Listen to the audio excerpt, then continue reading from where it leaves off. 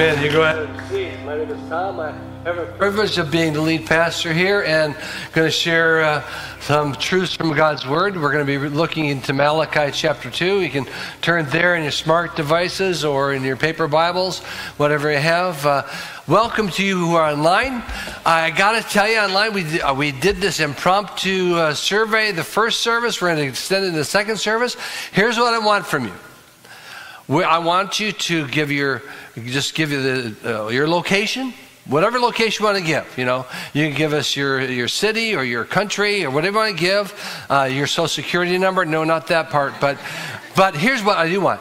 I want you to tell us your favorite coffee house. I'll tell you mine.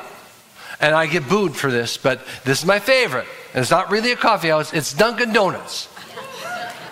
I mean, I know that it's not really it's a donut place, not a coffee house, but I don't like that burnt coffee from other places. So you tell me where your place is, and we're going to tally it up. We're going to find out the favorite place, and where we're going to make this official poll, and we're going to publish it in the Wall Street Journal, and you're going to be part of it. So we're going to tell it next week. We're going to give the answer next week. So let's find out your favorite coffee shop, and we'll see what it is. You can participate here. You can vote on your communicator card with your favorite coffee shop, and we'll let it know next week.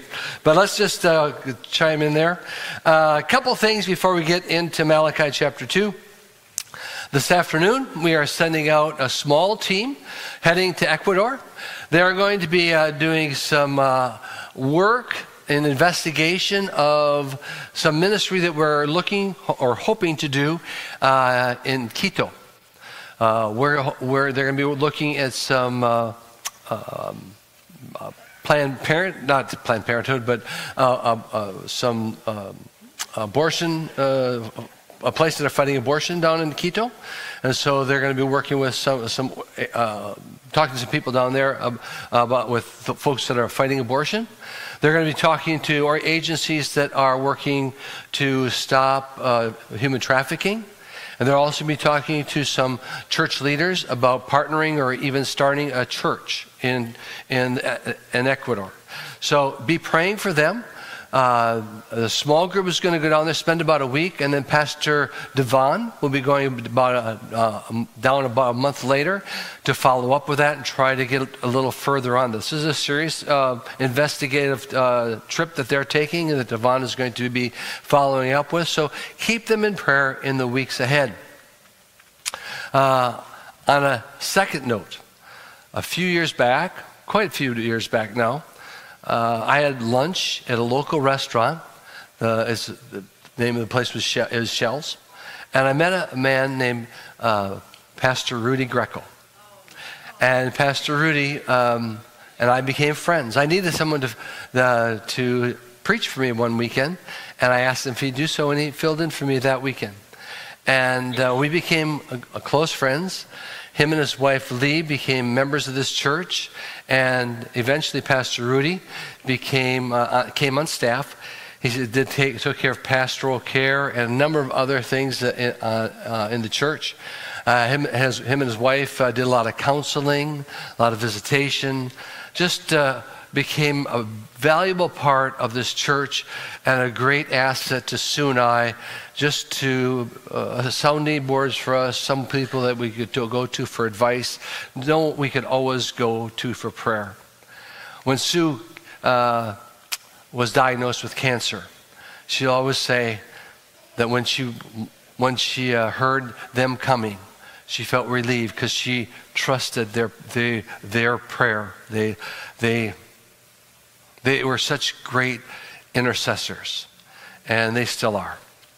I got a message from Pastor Rudy yesterday asking for the church to unite in prayer because his wife is in not good shape right now.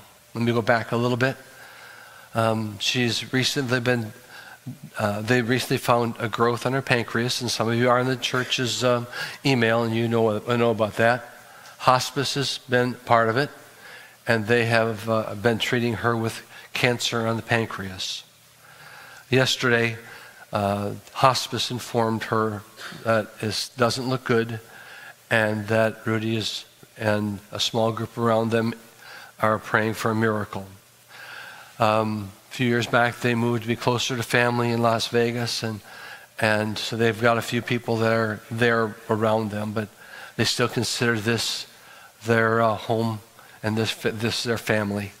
And so I promised them today that we would unite in prayer with them. In fact, Pastor Rudy, I know you and Lee are watching right now, and we're going to unite in prayer with you for the miracle that you're asking for.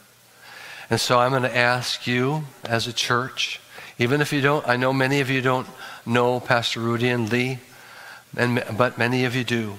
But I'm asking you to stand, and as a sign of agreement, I want you to reach your hand forward toward me. Our cameras are going to capture you uniting in prayer. I'm going to turn and go this way as well. And we're going to unite our prayers and pray for Pastor Rudy and Lee and asking for Lee's miracle. Would you unite in prayer with me? Dear Lord Jesus, we do thank you for this couple. We thank you for the years of ministry, of serving in so many different areas, from evangelists to local church pastors to encouragers to us. And now we ask that you would touch Lee's body, that you'd raise her up, give her the strength to get up and move about, and you bring healing to her. Bring hope and strength to Rudy.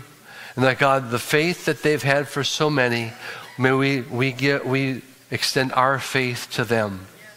And God, we unite our faith, believing for your strength, for your presence, and for your love to overwhelm them right now. We believe in a great God to do a great thing on their behalf. And God, we know that your love for them far exceeds any love that we could have for them. Even the love that they can have for one another, and that gives us great comfort. And God, we know that one day all of us will cross over to be with you. And God, we look forward to that day with excitement. But God, we ask for a little longer that this couple can be together, and that your presence will be very real within the day. We may unite our prayers in Jesus' name. Amen. The church unitedly said amen. Amen. Give this couple a great hand, would you please? Pastor Rudy, Lee, we do love you, and our prayers will continue, and we look forward to hearing God's good report on your behalf. Thanks for tuning in, and I know that you can go ahead and have a seat. I know that you have a full day, and so if you stick around, that's great. If not, God bless you, Pastor, and God bless you, Lee. We're going to turn to Malachi chapter 2. Before we get to reading that passage, let me just talk to you a little bit about losing something or giving something away. You ever done that? You ever sold something and maybe later wish you hadn't, or gave something away and realized later that you really could use it? Well, that's what it was like when I moved to Florida some 17 years ago. I got rid of all my snow shovels. I got rid of my ice picks, my ice scrapers, because I was moving to Florida. Now, I know some of you are not living in Florida, so you're just sharpening up all those tools, but we don't have them down here.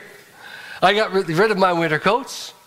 I got rid of my heavy sweaters, and I got rid of all my skull caps because I was moving to Florida. I also got rid of anything to do with the lawn because I was getting lawn service. See, I had an ankle injury way back when I was about 30. I wouldn't be able to mow this Florida grass because we got some funky grass in Florida. So I came to Florida with no tools except for a couple shovels, a few rakes, and some watering hoses. I wasn't prepared for gardens that grow into forests. and trees that need constant pruning. So after a couple months, I'm replacing all the stuff that I left up north. I'm talking about hand shears, pole pruners, hand saws. I still don't have a chainsaw. I'm laying on $100 for a hedger, another C-note for an edger and a weed whacker. I got myself a seed spreader and a weed killer. I found out that Florida is the only place where what other parts of the country call weeds, we call St. Augustine grass. It creeps along the ground like something you see in a horror movie. You dare not fall asleep on the grass in Florida because you might wake up being strangled by the tentacles of St. Augustine grass. There's an old saying, you don't know what you got till it's gone. That's what I felt about those tools that I gave away up in the north. And that's what this next section of Malachi is all about. As I mentioned, we're working through the book of Malachi. This is the third installment. It was written almost 500 years ago. Now, every week I've been giving you a little bit of historical background. If you haven't been listening throughout the weeks, it might be good for you to go back and at least listen to the parts of it so you can get the historical background, because it does help us to understand what's going on. The Jews had been taken captive to a foreign land, and now they're back because the Persians allowed them to return, and they're living in and around Jerusalem, but they're not happy. They've been back about 100 years, and things haven't worked out as they've planned. There's only about 50,000 of them or less. Not as many as they'd hoped. In chapter 1, we've learned that all they can see is what they don't have rather than what God has given. And what they're doing is they're blaming God for it. Now in chapter 2, what we're going to find is God turns the tables on them and puts the blame squarely at the feet of the priests. Malachi chapter 2, verse 1.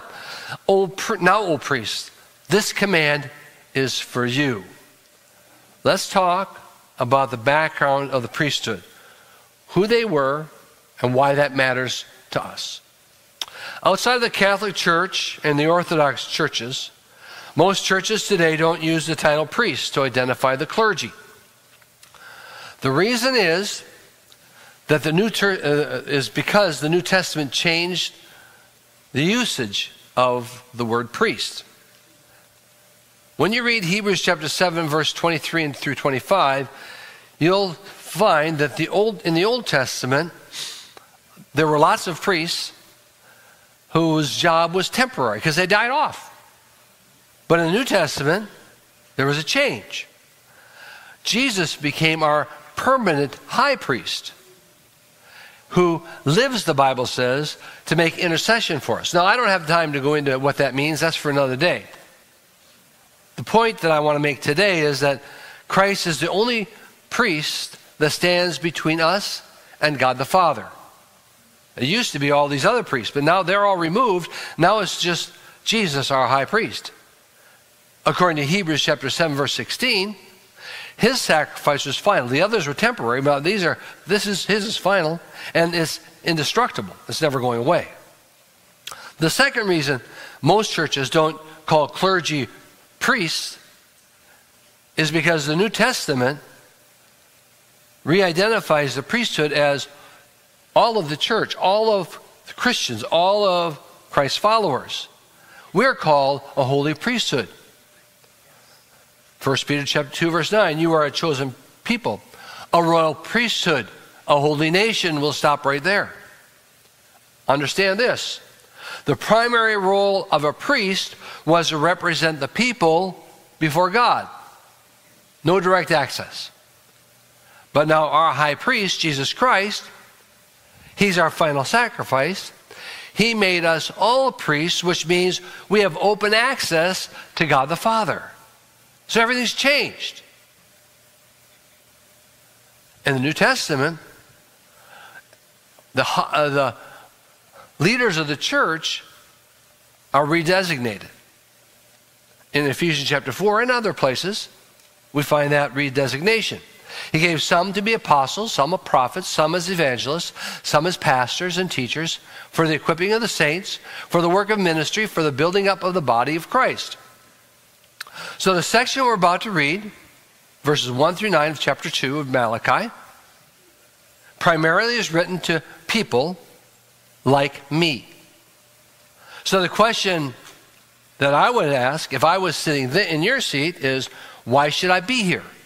Why can't I go out and get an Egg McMuffin right now and just be done with it? Because this doesn't apply to me. If you're going to get an Egg McMuffin, I would like a biscuit. Well, before you run off or just tune out, let me give you a couple answers to that question. This applies to you because it applies to all of us in a broader way.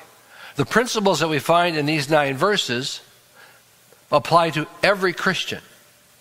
But more importantly, you and I are living in an information age where everyone with a computer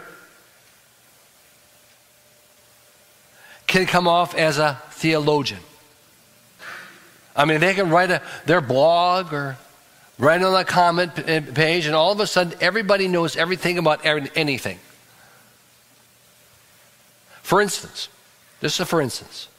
right now we have around 383, I don't know who counted them all, 383 podcasts to choose from. A lot of them are spiritual in nature. I use that word spiritual because it's pretty broad. Some are religious, and that's narrows the spiritual down. Christian even more, but what does that look like?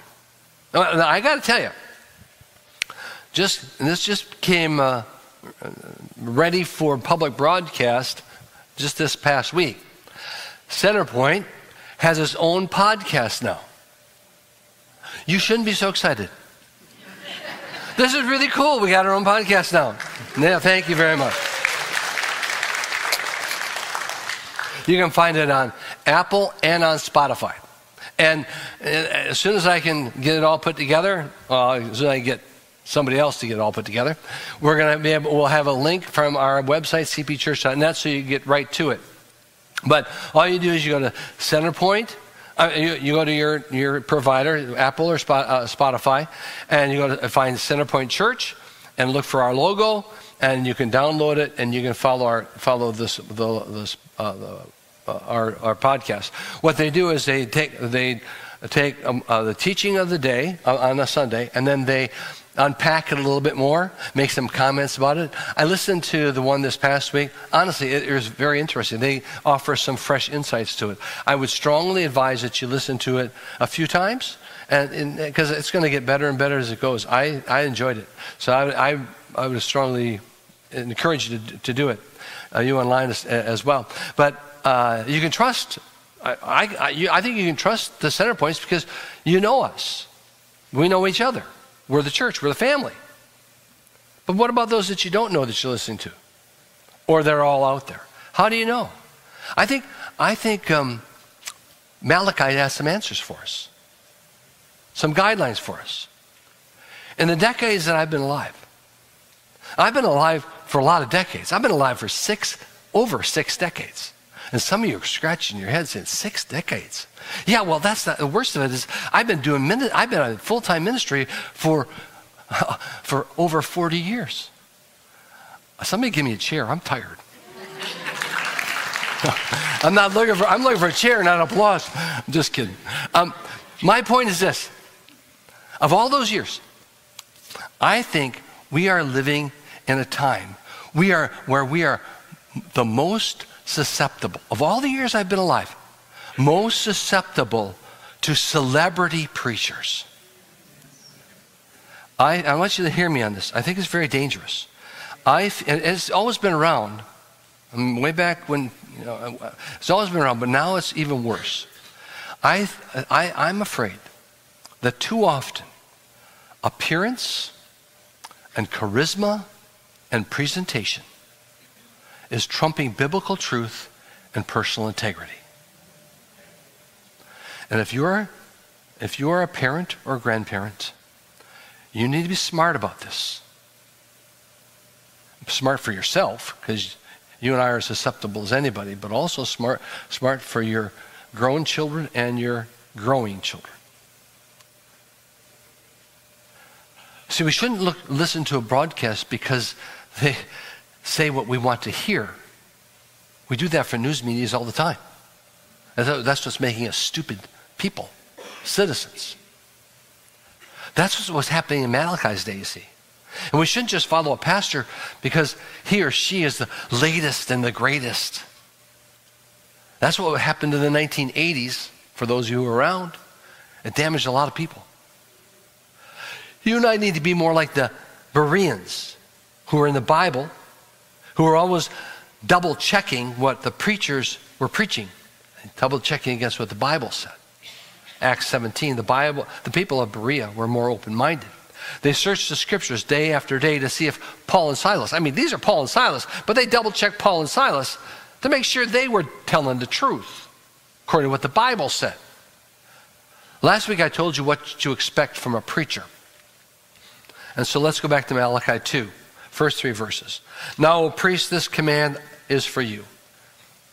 If you will not listen, if you will not take it to heart to give honor to my name, says the Lord of hosts, then I will send the curse upon you, and I will curse your blessings. Indeed, I have already cursed them because you do not lay it to heart.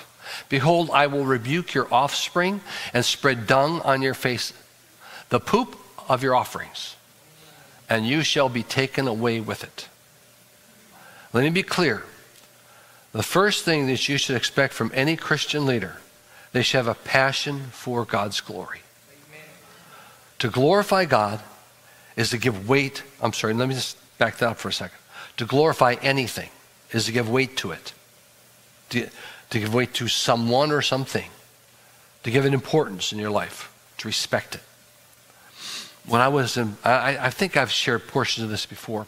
When I was at 13, my Boy Scout troop went on a trip down the Mississippi on pontoon boats. Two canoes lashed together with a plywood between it, a sail and a motor behind it. Most dangerous thing you ever thought of doing. From the beginning, it was trouble. We encountered rough waters, tornadoes. Some of us almost died on Lock 13. I was one of them. We lost most of our gear, most of our supplies.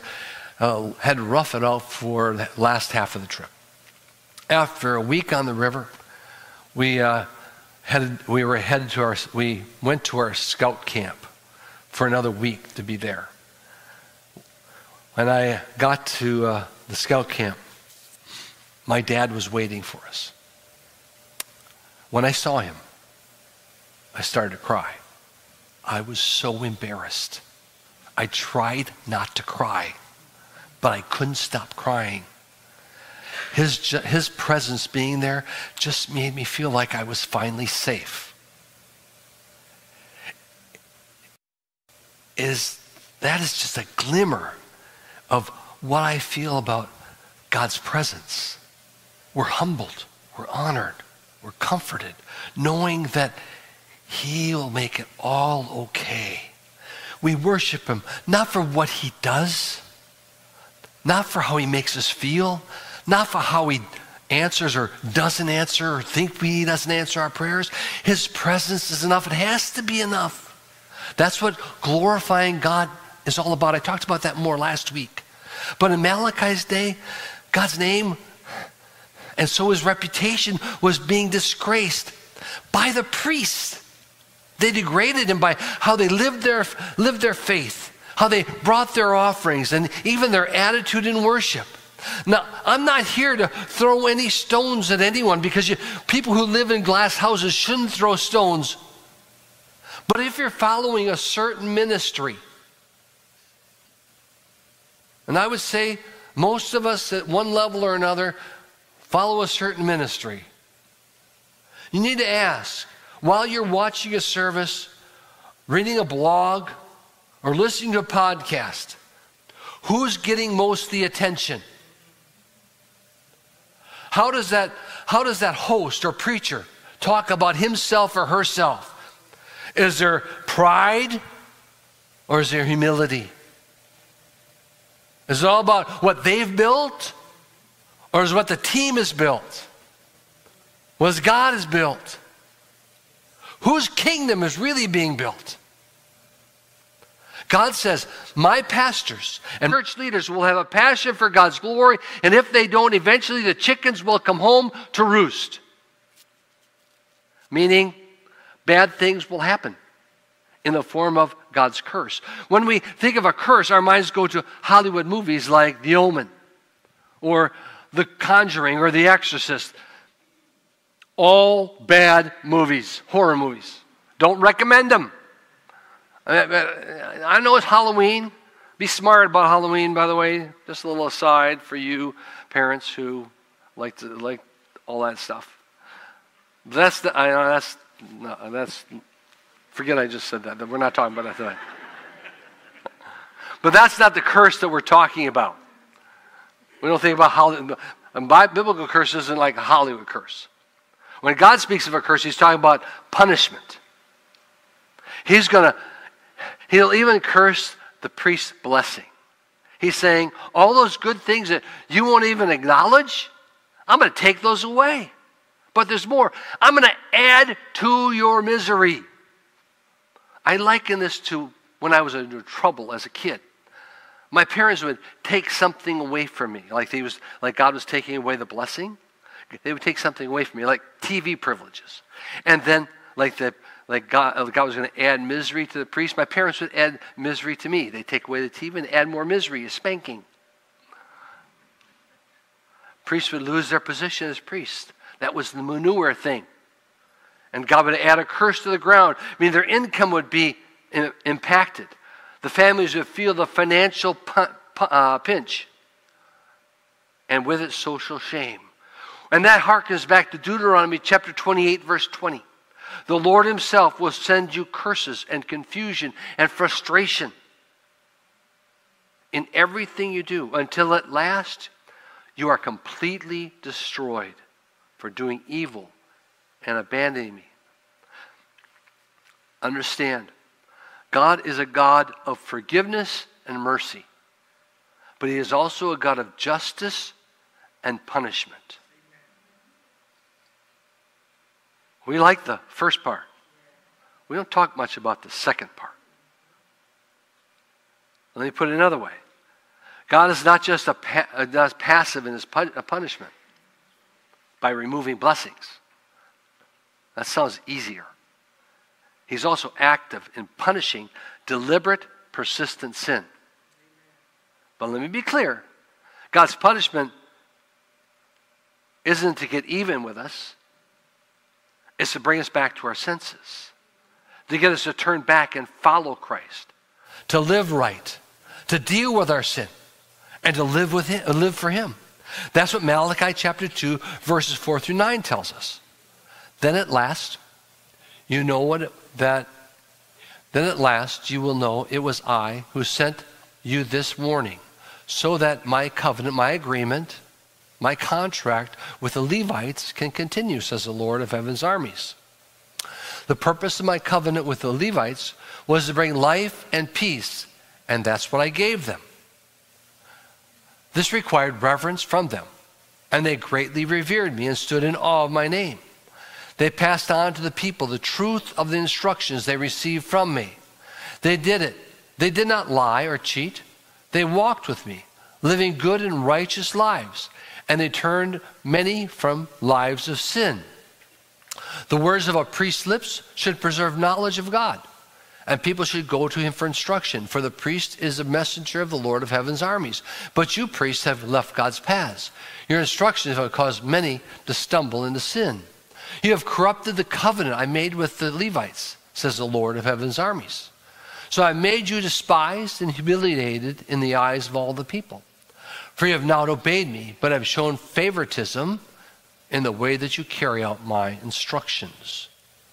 As I explained last week, the Levites were one whole tribe of Israel set apart to serve in the temple. As God's people hear and live what the priests teach, the promised blessing is life and peace. But that all hinges on the priest, or in our case, the pastor, teaching the truth of God's word. That's that next slide. Teach the truth of God's word. That is the first and most important thing you should expect from a pastor, to teach the truth of God's word. Now, I've had the privilege of having a number of people under my leadership enter full-time ministry, part-time and full-time ministry. The most recent is Amanda Hicks, right here from Centerpoint Church. Yeah, give it a hand. That family's been here for years. She was a police officer, studied to got her Master's of Divinity, then went and bought a food truck, a coffee truck. That was just she'd have to explain that to you. And then, in the meantime, a church right down the street on Emerson, Tomolka Christian Church, found her and offered a position as pastor of children and youth. She accepted it, and she starts tomorrow.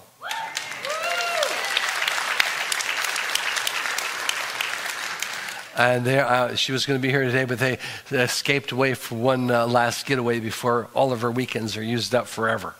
And so it's exciting for that family, and the Hicks family are going to have a great time, a great ministry right down the street, so we'll be neighbors, and I'm sure we'll do ministry together in the future.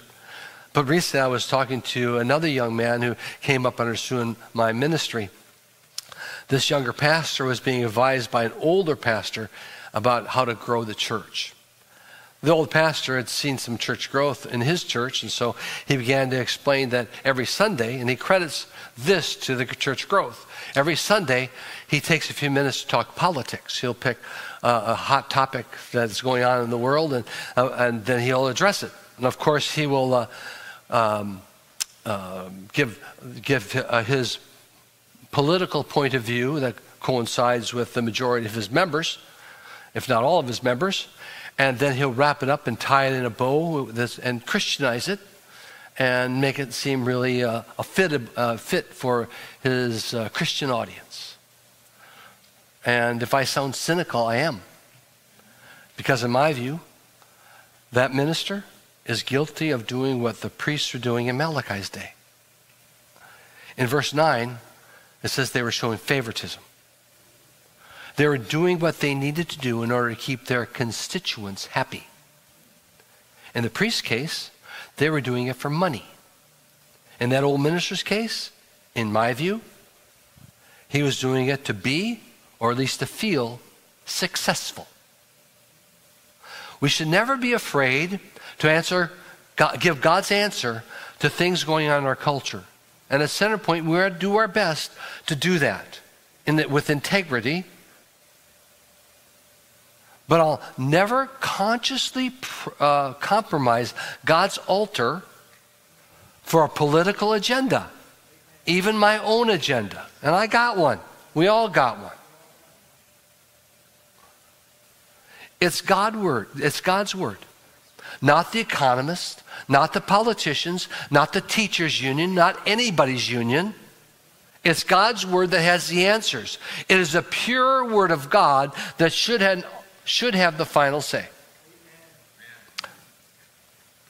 That is the first thing that you should expect out of any pastor, that you follow, that you listen to, that you take your P's and Q's from. That doesn't mean that pastors can't speak to political issues on a podcast, as long as not sandwiched as being God's word or this is God's answer. Unless it's really addressing from a moral issue or in a blog, but not from a pulpit. Not when we're supposed to be declaring God's truth. We don't mix the two. The second thing Malachi says to look for in a pastor is a lifestyle consistent with God's word. Now, this is harder, quite honestly, because there's too many of us who get judgmental and disenchanted. We think that those folks are supposed to live better than they're supposed to live better than I'm supposed to live. That's not true. I told Patty, and she came to work at a mega church that I was a part of, this is not utopia. She nodded her head in agreement, but didn't hit a word I said. She was gone in a year. People who work in churches are a work in progress just like you. We need the same grace and forgiveness that you need. At the same time, church leaders must be men and women who strive to walk with God with all of their heart, with all of their soul, with all their mind, and with all of their strength. Amen. The reason is obvious, because all of us are supposed to do the exact same thing. And if your spiritual leaders aren't doing it, then who are you going to follow? Paul famously wrote in 1 Corinthians chapter 11, verse 1, you should imitate me as I imitate Christ. And when I read that as a young man, at first glance, I think that sounds as arrogant as you can get. But that really is just being a leader. When I was a kid, we lived on an inlet off of Lake Michigan. And it always froze in the wintertime. And we wanted to go skating. And so my dad and I went out to test the ice. And my dad said, follow me. And so I did, right behind him. So we started to test the ice. And then my dad's foot went through the ice. He looked back at me and said, don't step there. If you are a dad or a mom and you have your act together, you're telling your kids verbally or non-verbally, follow me and you'll be safe. If you're teaching someone a trade, you're saying, follow me and you'll learn. If you're leading a ministry, teaching a class, mentoring or pastoring, you're saying, follow me and I'll show you how to walk with Christ. That's why when a pastor has a moral failure, it is especially sad. Not only for him or her and the family, but for those who are following behind. Oh, good news. Hulu has a special coming out about the sex scandal around Jerry Falwell Jr. and his wife Becky. Isn't that wonderful? Millions of people will tune in to drool over the moral failure of another pastor and another dynasty that fell. For those of you who don't know, Jerry Falwell Jr. was the president of Liberty University. And I'm not going to go into his scandal, but it was nasty. As bad as it gets. And the Falwell hurt thousands of people.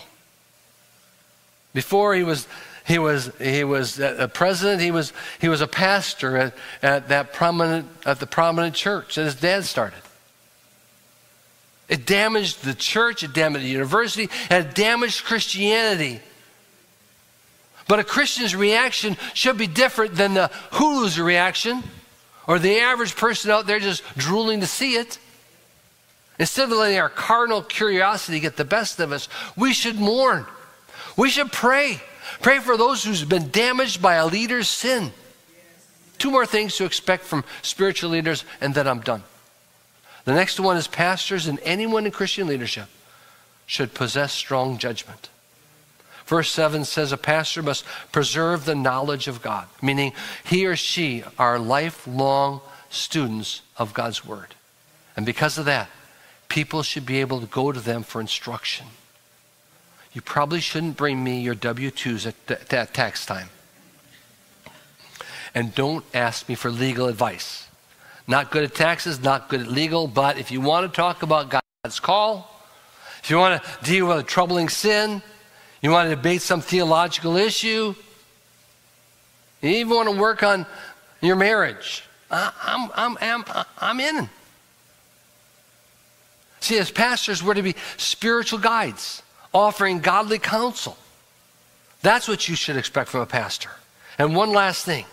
When you're looking for a church or a ministry, and I know that some of you are online, are probably checking us out to see if you want to even come in person or want to keep watching online. When you're looking for a church or a ministry, Malachi says, look for a place where there's life, where lives are being changed. In verse 6, one of the marks of a faithful priest or a faithful pastor is they turn many from lives of sin.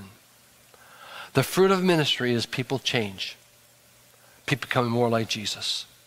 Marriages are getting stronger and families are being put back together. Addictions are being overcome and hope is being restored. That's what you should be looking for. People are leaving the old and coming into God's new. Because God doesn't save us to leave us where He found us. God wants to free you. He wants to restore you. He wants to grow you. He wants to transform you. God wants to use you in a greater way and make you into the image of Himself. That's what God has for you. God does it through the church under the leadership of a local pastor who is called by God, schooled in God's Word, devoted to the church, and loves people. That's why I'm asking you to pray for your pastors and all church leaders, from children's teachers to small group leaders to ministry directors to staff members, because they are on Satan's short list. And because they are on Satan's short list, they need to be on your prayer list.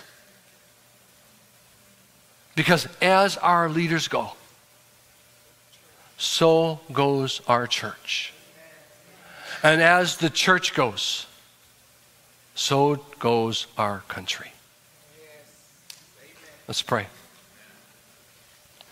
Lord Jesus, you structure the church. And God, we pray for our teachers, our ministry leaders, our small group leaders, and our pastors. We pray that you would protect them, give them wisdom that they need, the direction that they require. God, may we always intercede for those who are over us, advising us, praying for us. Lord Jesus, we thank you that we are all priests. We all have different levels of leadership, from the home to the church to more of some statewide and some national leaders. But may we always remember that you appoint us at different levels of leadership. And may we take those levels of leadership seriously. I pray in this church for the church board and our mission board that leads in their area of responsibility. For our staff here at this church. Again, for our teachers and our ministry leaders. Protect them. And that God, you would continue to be with each one of us. That we would be people who have a passion for you. Who would never be guilty of what you said the priests and the people of Malachi's day were. Of people who lost their passion for you. Where coldness is set in, I pray the fire of the Holy Spirit would burn deep in each one of us. We ask these things in Jesus' name. Amen. I want to speak to each one of you online and in person. If you've never given your life to Jesus Christ, you should do that today. Or if you've not been walking with Him, you should start today. You do that by saying, Lord Jesus, come into my life. Forgive me for my sin. I want to follow you. If you say those simple words, if you're online, tell your host, I'm coming back to Jesus. And if you said those, if you agreed, or that those words that I just said was your prayer today, I'm going to be at the front. You come and talk to me. Because you see, God wants to change your life. He wants to change your eternity. And saying that prayer is the first step toward that eternal change. You tell your host, and you in this room come and tell me. Because God wants to do something. God will do something new and fresh in your life. We're going to wrap it up, but I want to tell you what's happening next week. I'm going to deal with a hard subject, a confusing subject, one that's been misunderstood for a while. I'm going to talk about marriage and divorce. That's the next thing that God gets into with the people in Malachi's day. So I want you to be here because I think it's a tough subject in an area in a time when I think it's been maybe not as easy to understand, easy to practice and easy to, it's been not as understood as completely as it needs to be. And I want to try to take Malachi and bring some clarity to it. So be here next week at 9 and 10:30 online as well. God bless you. Stand with me for the benediction. May the Lord bless you and keep you, cause his face to shine upon you. Remember, pray for those above you. Ask God to protect them, bless them, and God will honor your prayers. You're dismissed.